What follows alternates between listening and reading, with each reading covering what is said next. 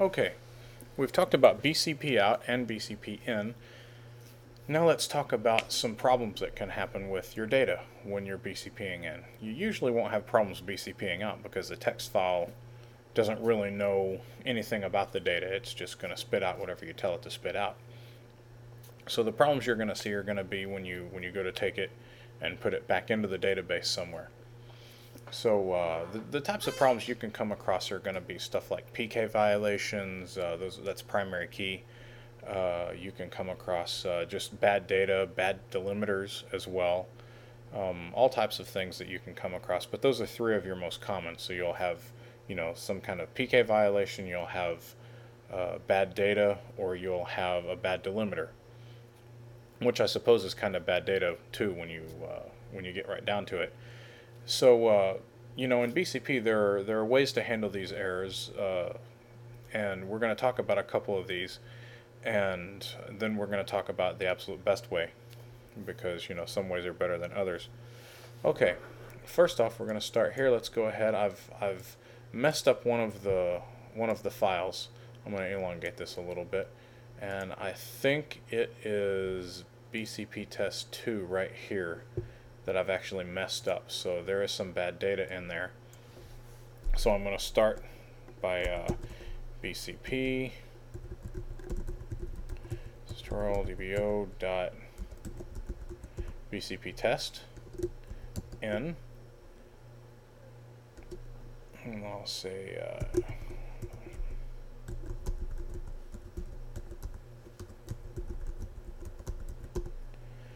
okay, so far I'll just go over the syntax with you one more time again. The name of the program is BCP, of course, and then you go with the database name, the schema name, and the table name. That's almost a fully qualified table name. And then you have to pick the direction in, and then the full path to the text file that you're actually importing. And again, it's not case sensitive at all. I just like to put a big in and a big out there so that it tells me which direction it's going, and it's easier to pick out. So that's not the end of it yet. We still need to put our -T. That's a trusted connection. That tells us that we're connecting to the database with Windows authentication. And this happens to be in character format, which means I need to give a field terminator in quotes, and I always use a pipe symbol, so I'm going to use that. And that should be good enough. And you can see some of the errors starting to show up there.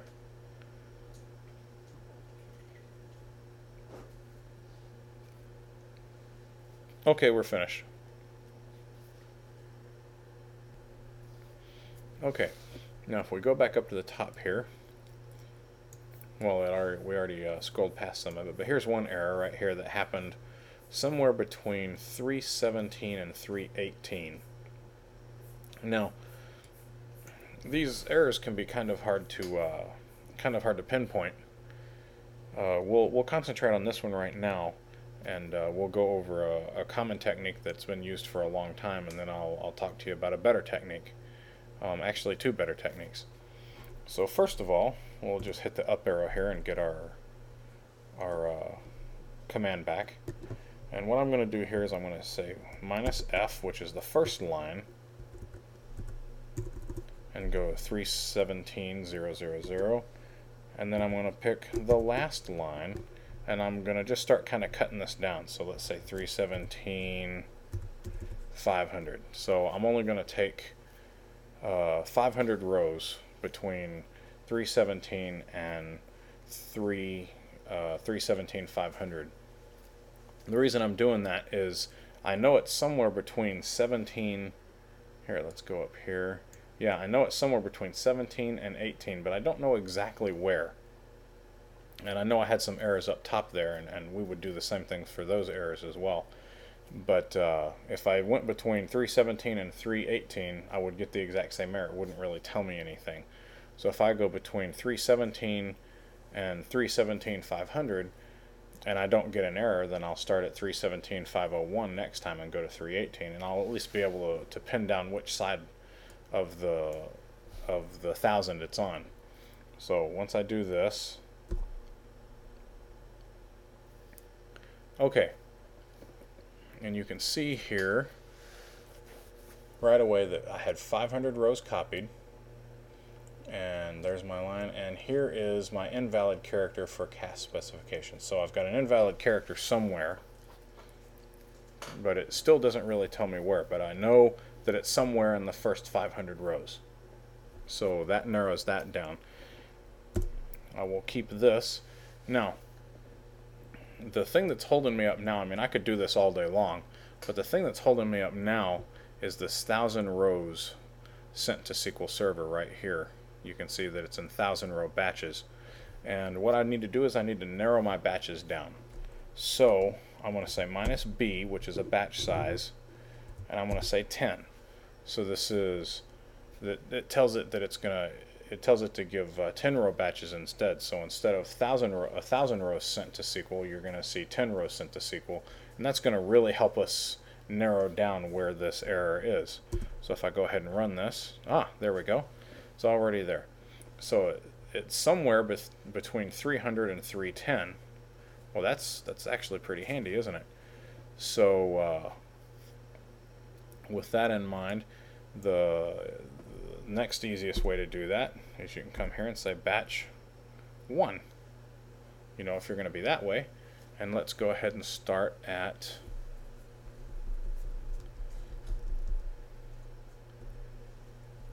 317, 500, and let's end, or I'm sorry, not 500, 300,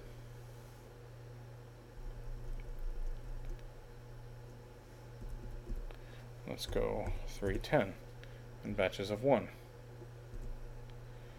Okay, so you see here's my batch 1 right there.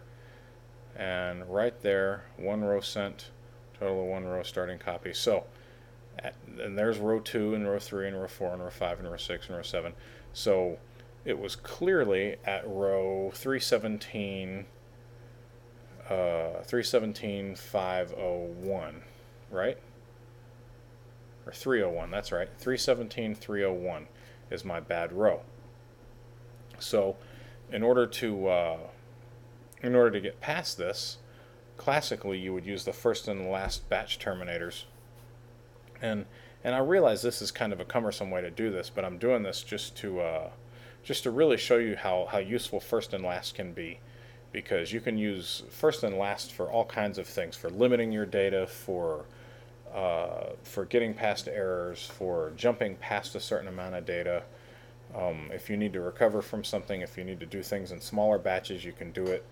You can do it with the first and last, and just kind of creep through your text file one step at a time. You can take a very, very large text file that has, say, 300 million rows in it, and you can cut it up into batches of, say, 10 million if you needed to, and you can do that just by crawling through with first and last. And it'll take you a while, but if you're really short on log space, then that's definitely the way to do it. So I've got here, I've got my error at 301, and that's easy enough. And the way I would do this is I would take it from line 1 to 317, 300, and then from 317, 302 to the end. And you don't really have to specify a batch.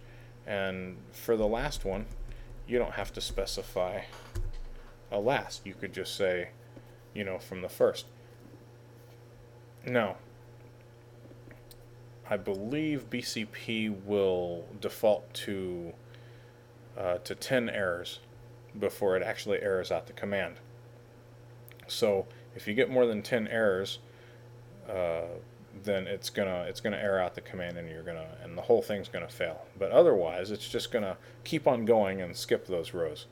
There is a better way to find out at least how many errors you have and what the errors are, what the nature of the errors is.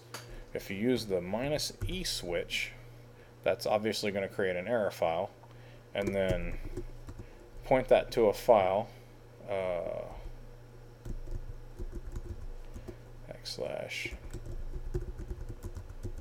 BCP errors.text.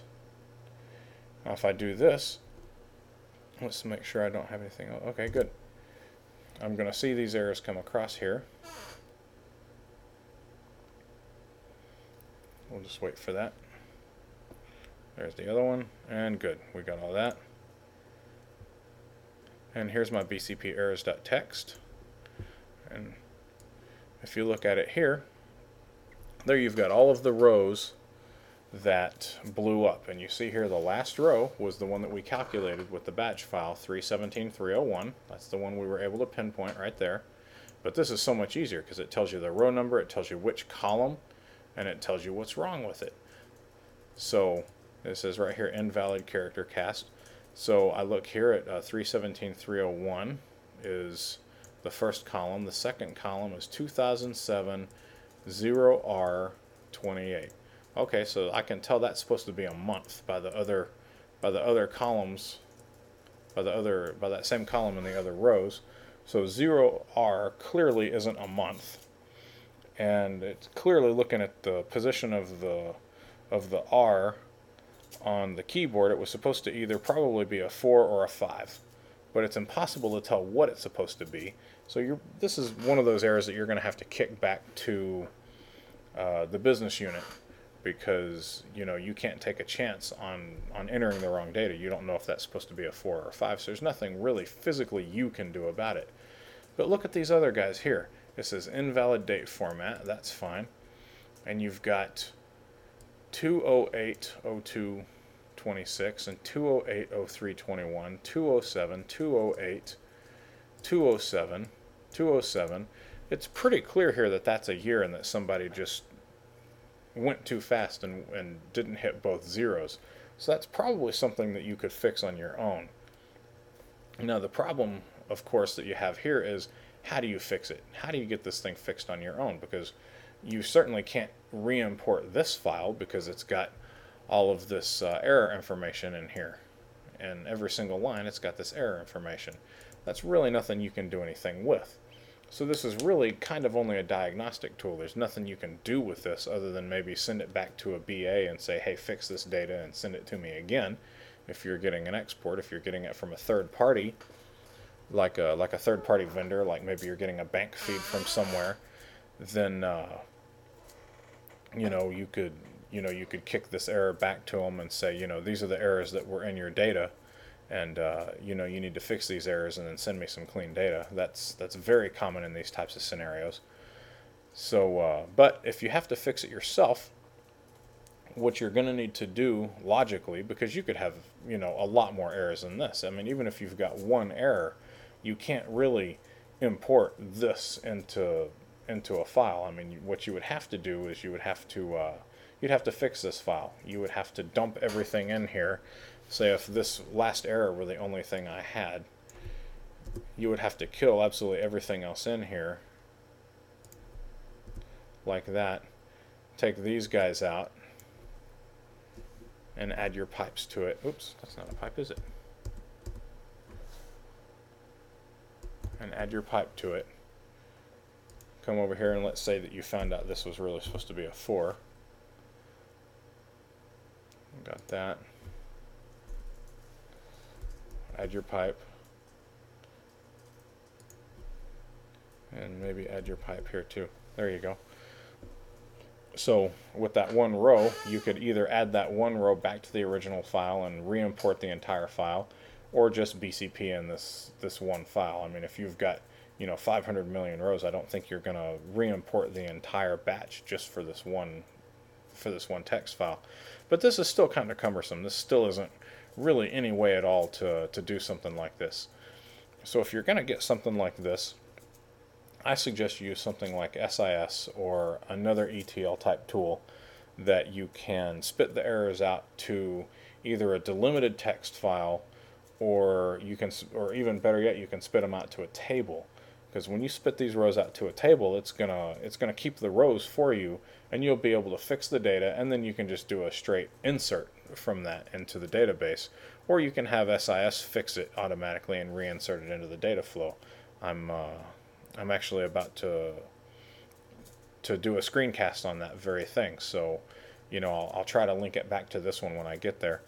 But when it comes to fixing these files, there's really nothing else you can do in BCP to fix these other than either manually do it like this, and even for the small number of files for the small number of errors we had in this file, you could still do it by hand, but I really wouldn't recommend it. It's just not a good idea.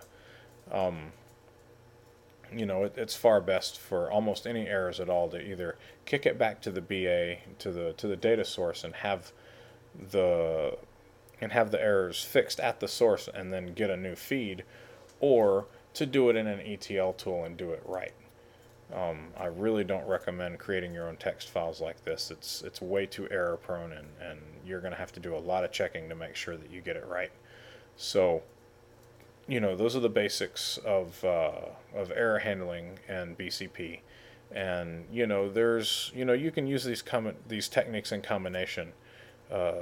Especially if you spit it out to an error file. If I BCP something and I get this kind of data problem, I'll spit it out to an error file just to see the nature of the data of the data corruption.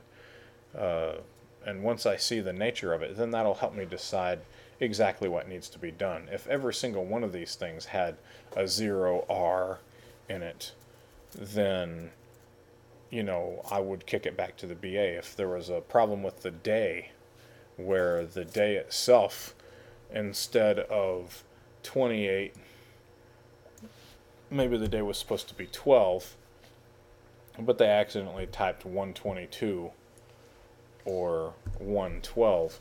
Well, you can't tell if that's supposed to be 12 or 11. You can't tell where the mistake is, and it's not going to import into the database, so you have to kick it back to the BAs and say, I have no idea where this is supposed to be. So in that case, there's nothing really you can do.